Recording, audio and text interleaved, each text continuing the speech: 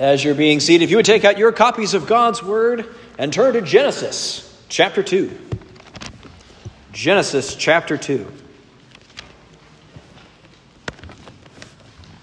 We'll be in verses 18 through 24 today. It's our launching point for this series.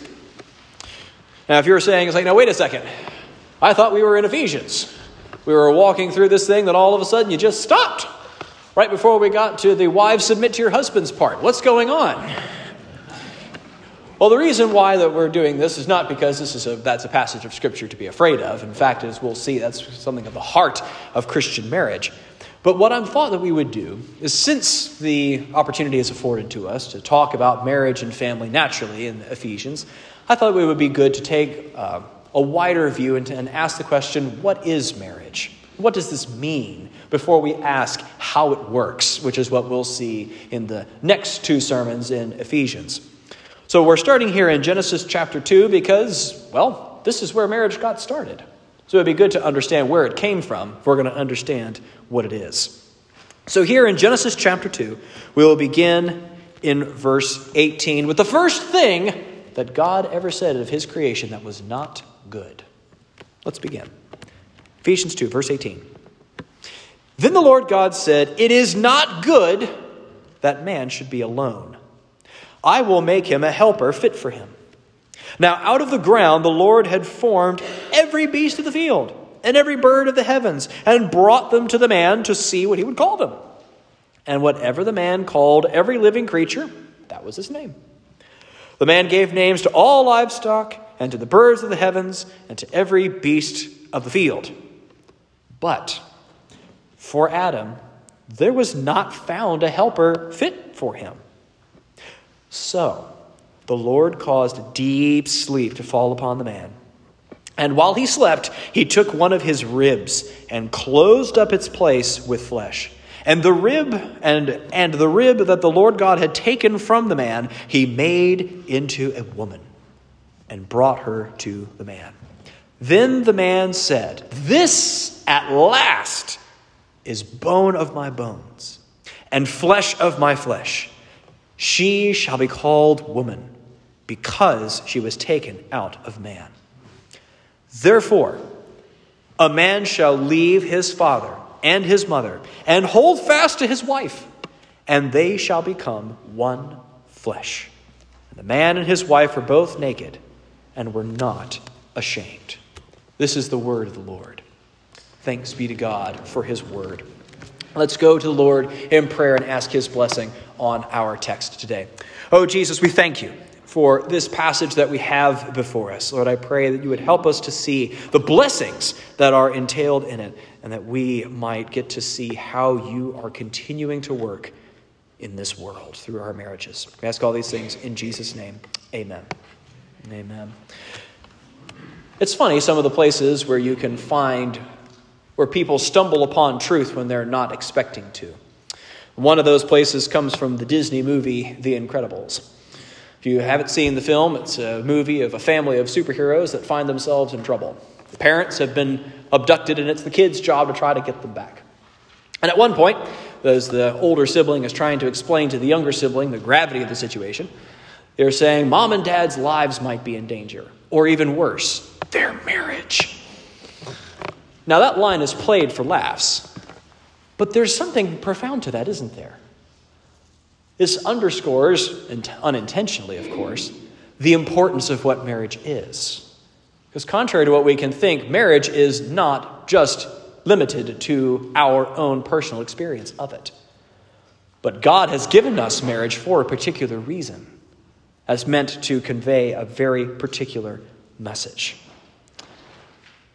Now, marriage is one of those things where this is something that is not going to work well outside of the gospel. The reason for that is because that was the point of marriage, was to proclaim the gospel. And you need the gospel to be able to do marriage properly. The historical fact that Jesus came to earth, died on the cross for our sins, is what is pictured in every Christian marriage.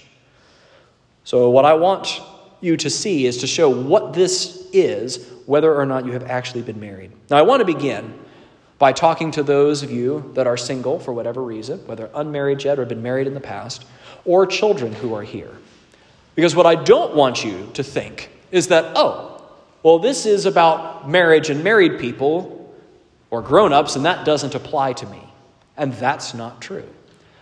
What we're going to cover in this series on marriage is profoundly applicable to you for two reasons. One is that we, in this church body, we're going to covet it together. As we've been going through this passage in Ephesians, we have heard over and over and over and over again, we are one body, united together in Christ. And if there's something that's going to be important to the vast portion of the church, it should be important to you too. When there are marriages that are struggling and you have the opportunity to point them to the scriptures, you need to know what the scriptures say about this to help one another out in the marriage.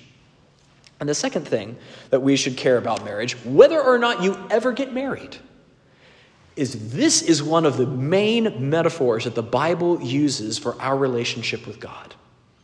As we'll see when we get to the end of this series in Ephesians 5:31, that the whole reason why God invented marriage was to show you the relationship between Jesus and the church. So if you're going to want to understand what your relationship to Jesus points to and how that works, then you need to understand what marriage is and what it means. Also, if you are a child or you're young and single, it's also quite likely that you'll get married one day. And it's a good thing to know how this works. If I was to tell you, after church today, we are going to play a team-based game, pick a partner to play with, what would be the first question you would want to know? What game are we playing? Because if it was going to be tug of war or Trivial Pursuit, you would probably have very different partners in mind as to which game you're going to play. It's the same thing here with marriage.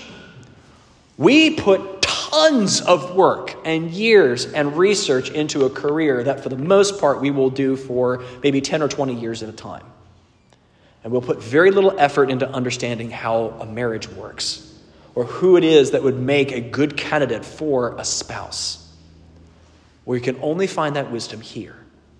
And it's much better, if you're a child or you're young and single here, to be thinking through these things now before you get to my premarital counseling office. So there's been a number of people that I've talked to. It's like, we're 6 weeks out from the wedding, and we don't understand what this is. We need to get caught up on that. I want you to understand what this is because this is a beautiful thing that God has given to us, and I want us to enjoy it. See it for the glory that it is. So, I have 3 points for you today. In a terrible breach of pattern, we have 3 points we're going to cover. First thing, all describing what marriage is. Point number 1, marriage is a promise. Marriage is a promise. Point number 2, marriage is a privilege. We'll get to that. Marriage is a privilege. And then finally, marriage is a presentation. So 3 things. Marriage is a promise, it's a privilege, and it's a presentation. So let's see how all those things work. First is a promise. We can't talk about marriage without talking about covenant. What is a covenant? A covenant is a very solemn, unbreakable promise that's been made. The closest thing we have to something like that today is a contract. But a contract doesn't nearly drive home how binding covenants were at the time. You can always find a way out of a contract, especially here in America. You can pay your way out or whatever. But here, when people were going to make a covenant between one another, the way that the ceremony would work is they would actually split an animal in half. You'd put 2 halves on either side, and the parties of the covenant would walk between the animal and would make a solemn promise to God saying, if I break the terms of this covenant, may what's happened to this animal happen to me by God. That's severe. And we actually have something of a devalued counterpart to that in our own wedding ceremonies today. That's why the bride and the groom walk up the center aisle. It's meant to convey that same sort of a thing. This is a blood oath that's being taken in a covenant. And that's what God sees marriage to be. In fact, he points this out in Malachi 2:14 when he's bringing judgment onto the peoples because they've not taken their marriage covenant seriously. God takes broken promises very seriously, especially if you make them to him and before him. So that's a covenant. But we can be confused as to what a marriage covenant is. Think about this for a second. A marriage covenant is a promise made between and only between two people. True or false? The answer is false. There's a third party involved in marriage. As R.C. Sproul in his wonderful book, The Intimate Marriage, points out, 1, covenants were never made privately. This isn't something where we can just make a promise to our significant other by ourselves at one point and say, I promise to love you, and that's all that we need for have a biblical marriage. That's not the case. Covenants were always made publicly. So this way you had accountability to keep your promises.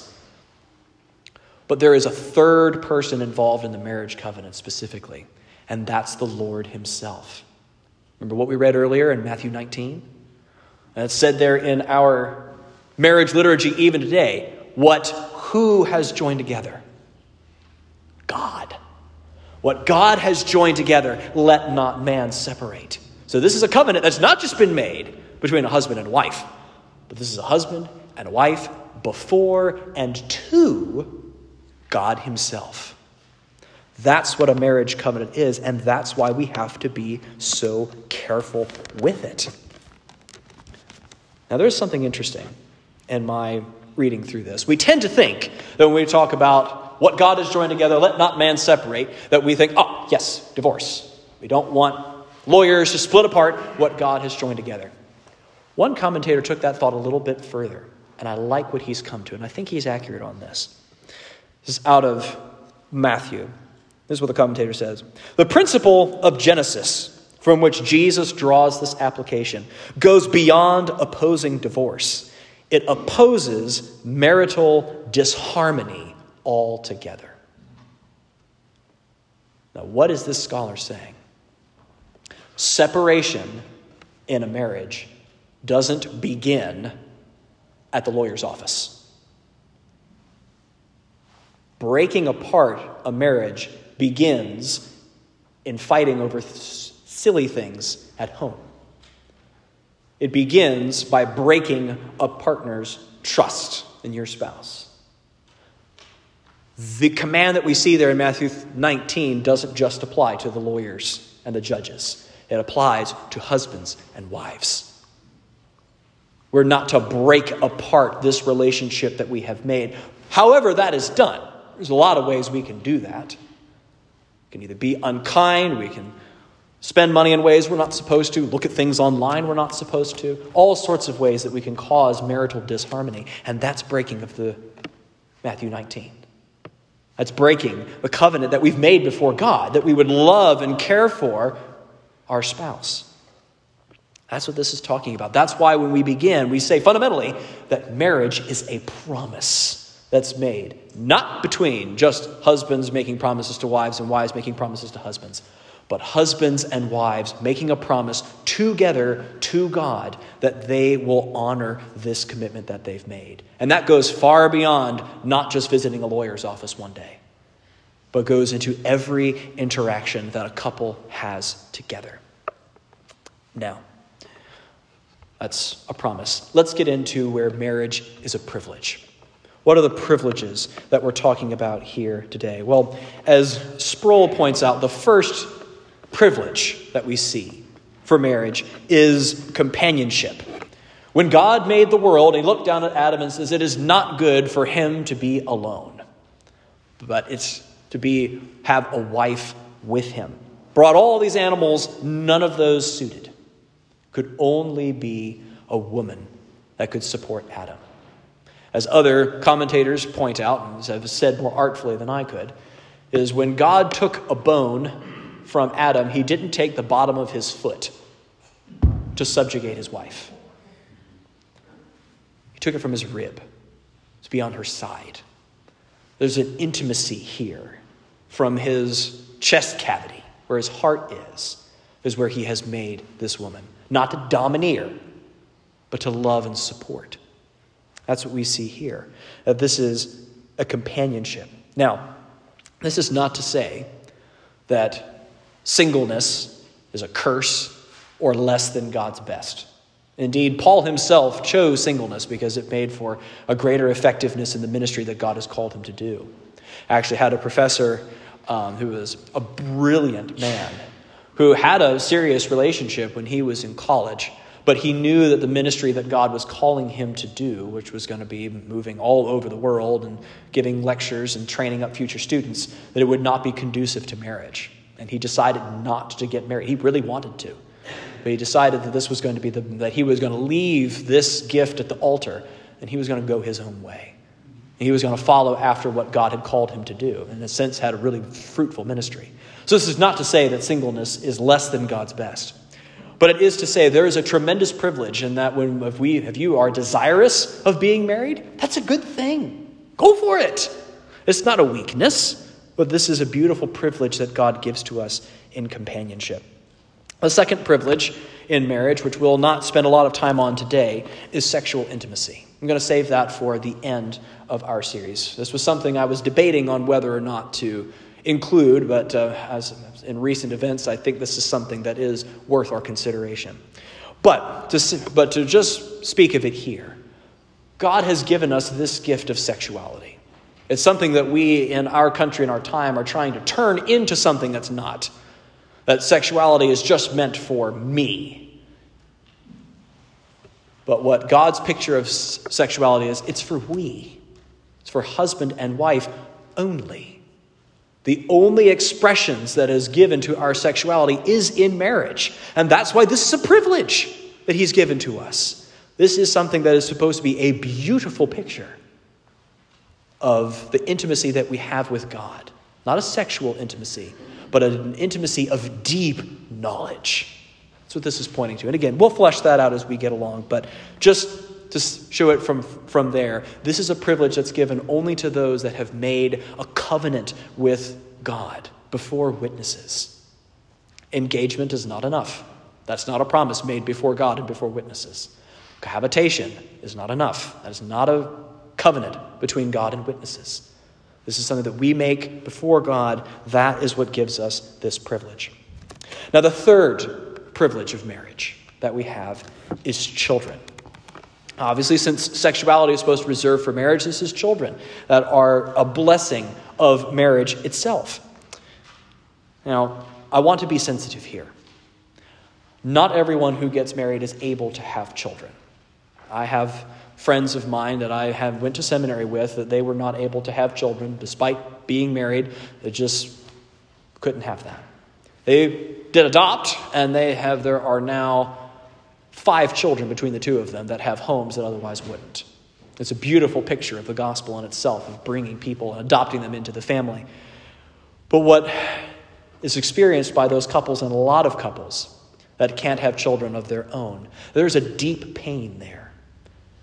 And for many, there is a subtle question as to whether or not, well, maybe I've done something wrong. Maybe God is punishing me for either something I did or something that I just can't remember. God's angry with me in some way. That's not necessarily true.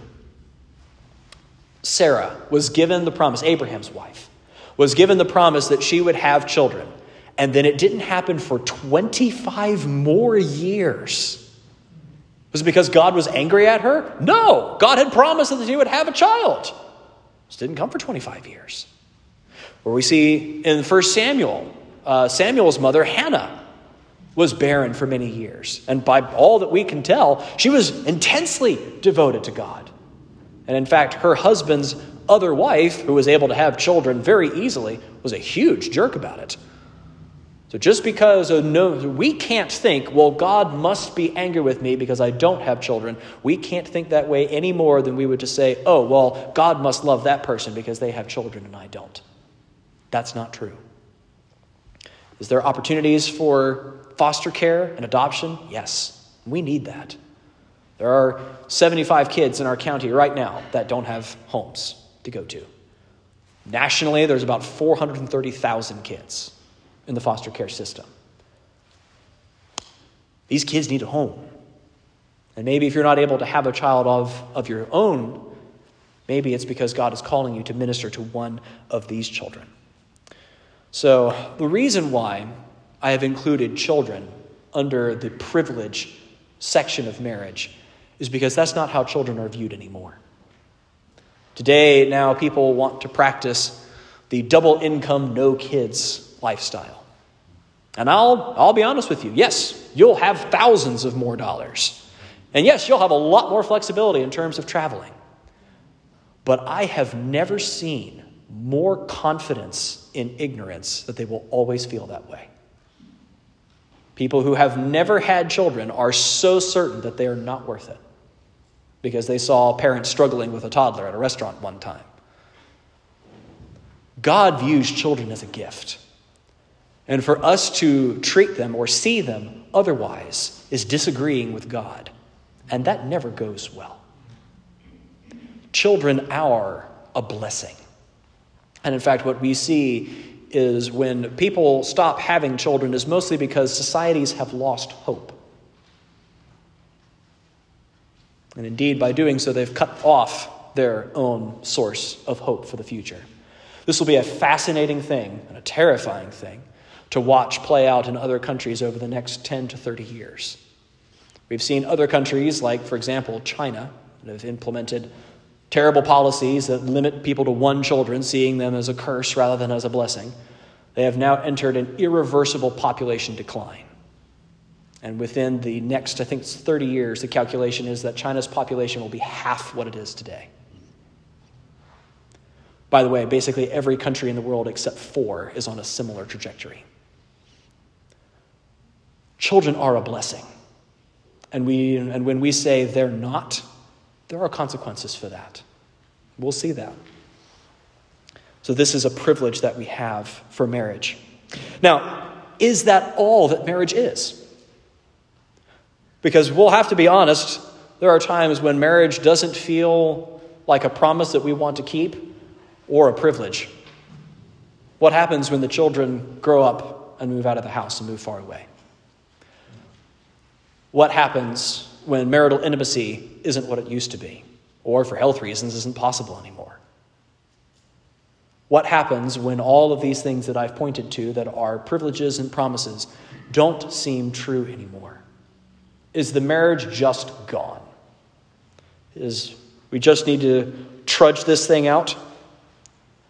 Or is there something more? I think there is something more.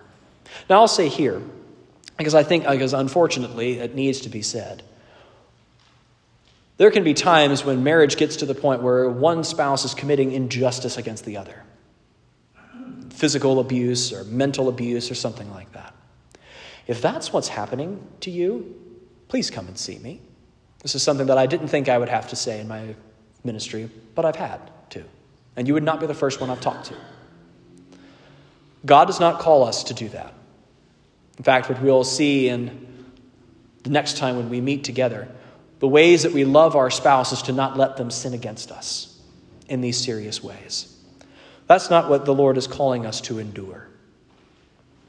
But if that's not what's happening to you, if he's just bad with the laundry, or if she just doesn't pay attention to you like she used to, then perhaps here we can see a reason to keep this marriage going. And in fact, even find hope for it to thrive. That's where we get to our third point, is that marriage is a presentation. A presentation of what? It's a presentation of the gospel.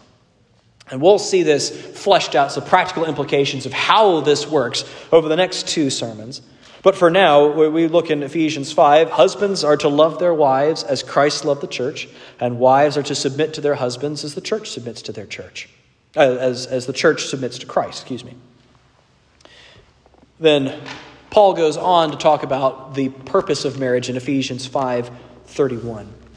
Notice the word that's used there is to hold fast to his wife in Ephesians 5. That's actually a really beautiful word that's used here. The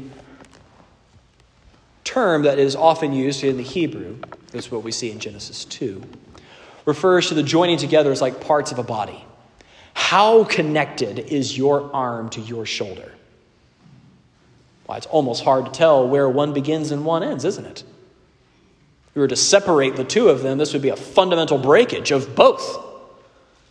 When we're joined together, it's like this is the thing where it only works when we're together. In the Greek word, this refers to the gluing of two pieces of wood together, as opposed to nailing those two pieces of wood together. What I think that's driving at is your spouse has more than just 2 or 3 nails and points of connection, but that every single part of you is connected to every other part of you. Joined together, holding fast is what he is trying to communicate to us.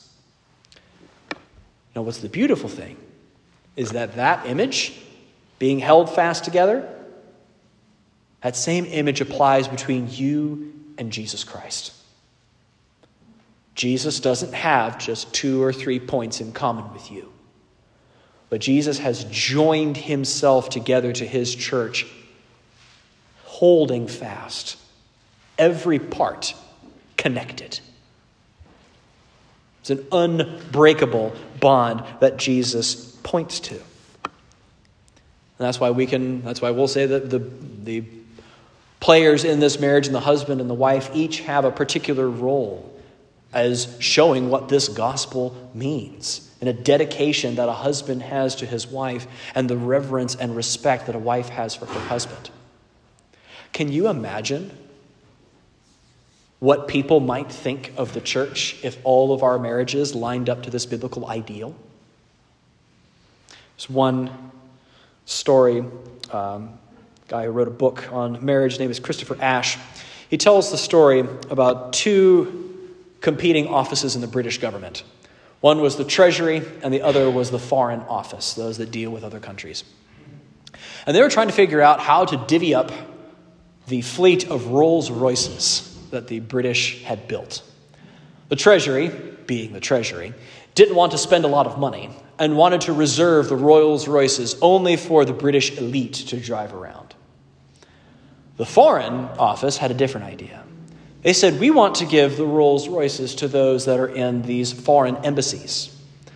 And the reason why is because we want these other countries, when they see the British subjects riding around in these fine automobiles, that's their impression of British society that they get. To the point where if they look at them and they say, if British society can build a car like that, there must be something really incredible to their overall society. And they must be worth doing business with. That's the better approach to that. And we, in our marriages, should think in the same way. If we're going to say we are a people that are transformed by Jesus, not perfect by any means, but those where Christ makes a difference in our lives, such that the most intimate relationship that I have is forever transformed in ways that aren't explainable any other way. If that was the case, people could look at marriages and say, wow, if that's what Jesus can do, that's something worth investigating. That's something worth doing. So again, what is our takeaway here? It says that marriage is an extremely precious design of God. That is a promise, a privilege, and a presentation by, with, and of the grace of God. This is something so precious that this is something that's not worth splitting over. Whether that splitting happens inside the house but is never formalized, or whether that happens in the court system. A strong marriage is a great gift to the world. But this is not something that can be faked. If we were to say, it's like, okay, well, if this is supposed to be, I guess I can imagine this would be my reaction if I hear, oh, well, if my marriage is supposed to be a picture to the world, that means I have got to hide as many of my relationship problems as possible. Got to keep all of this in the background so no one knows what's going on back here. And that will be the better thing. Yes, my wife and I will personally suffer by doing that. But, it's for the church, it's for Jesus, so we'll just put the false mask forward. That is not true. And what that says is you don't believe the gospel. Because what we should say is, we believe the gospel. We believe that we are sinners and that we need that. So not only are we able to say, yes, we're sinners, and that shouldn't surprise you, that there is sin in our marriages as well. But the difference is that we have a hope of those things being forgiven and transformed. That we can go to Jesus with our marriage problems and look for fix. Not immediate. Not easy. But secure.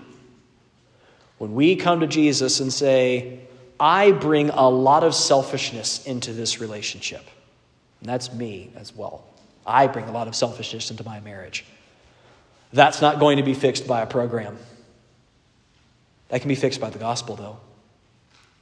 As I admit, I'm selfish. I'm supposed to be the leader in my household, and I can be passive a lot of times. But I serve a God who loves me, who is directing me, who is connected to me, these deepest levels, and won't let me go. And is committed to not only begin my faith, but bring it to completion as well. To the point where I will become less and less and less selfish and make the marriage stronger and stronger and stronger. That's the hope that we have as Christians. So we don't hide these things. You don't have to hide. You can say, hey, we want to work on this. We want some help. And if the couple is willing, we'll help. And say, my office stands open. If you want to meet with me as a couple, I'm happy to walk you through what the Bible says. You're not going to get any wisdom from me. I've been married for all of 5 years. What do I know?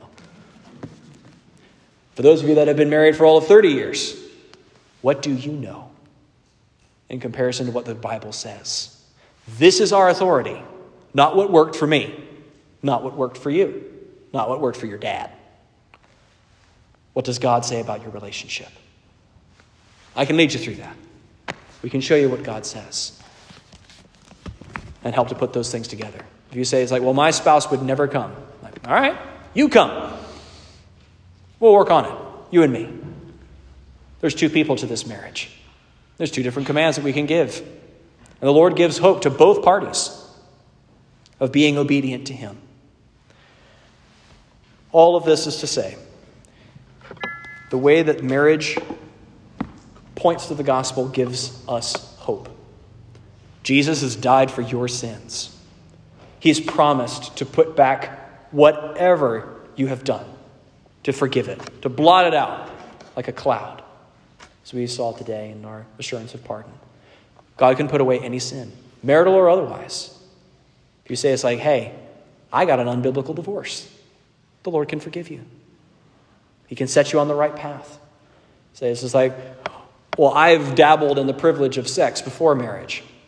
God can forgive you of that too and set you on the right path. Anything that has occurred in your life, you can be forgiven of.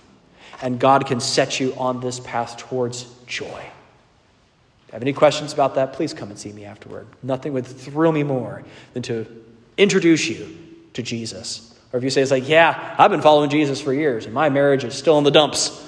All right. Let's work through it together. We're a body. My hand hurts, my other hand wants to come and help.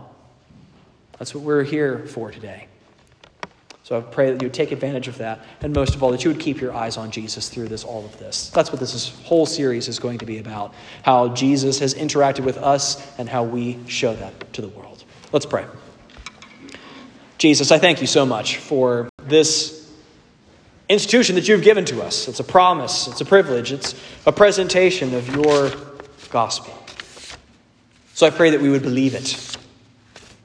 We would not look to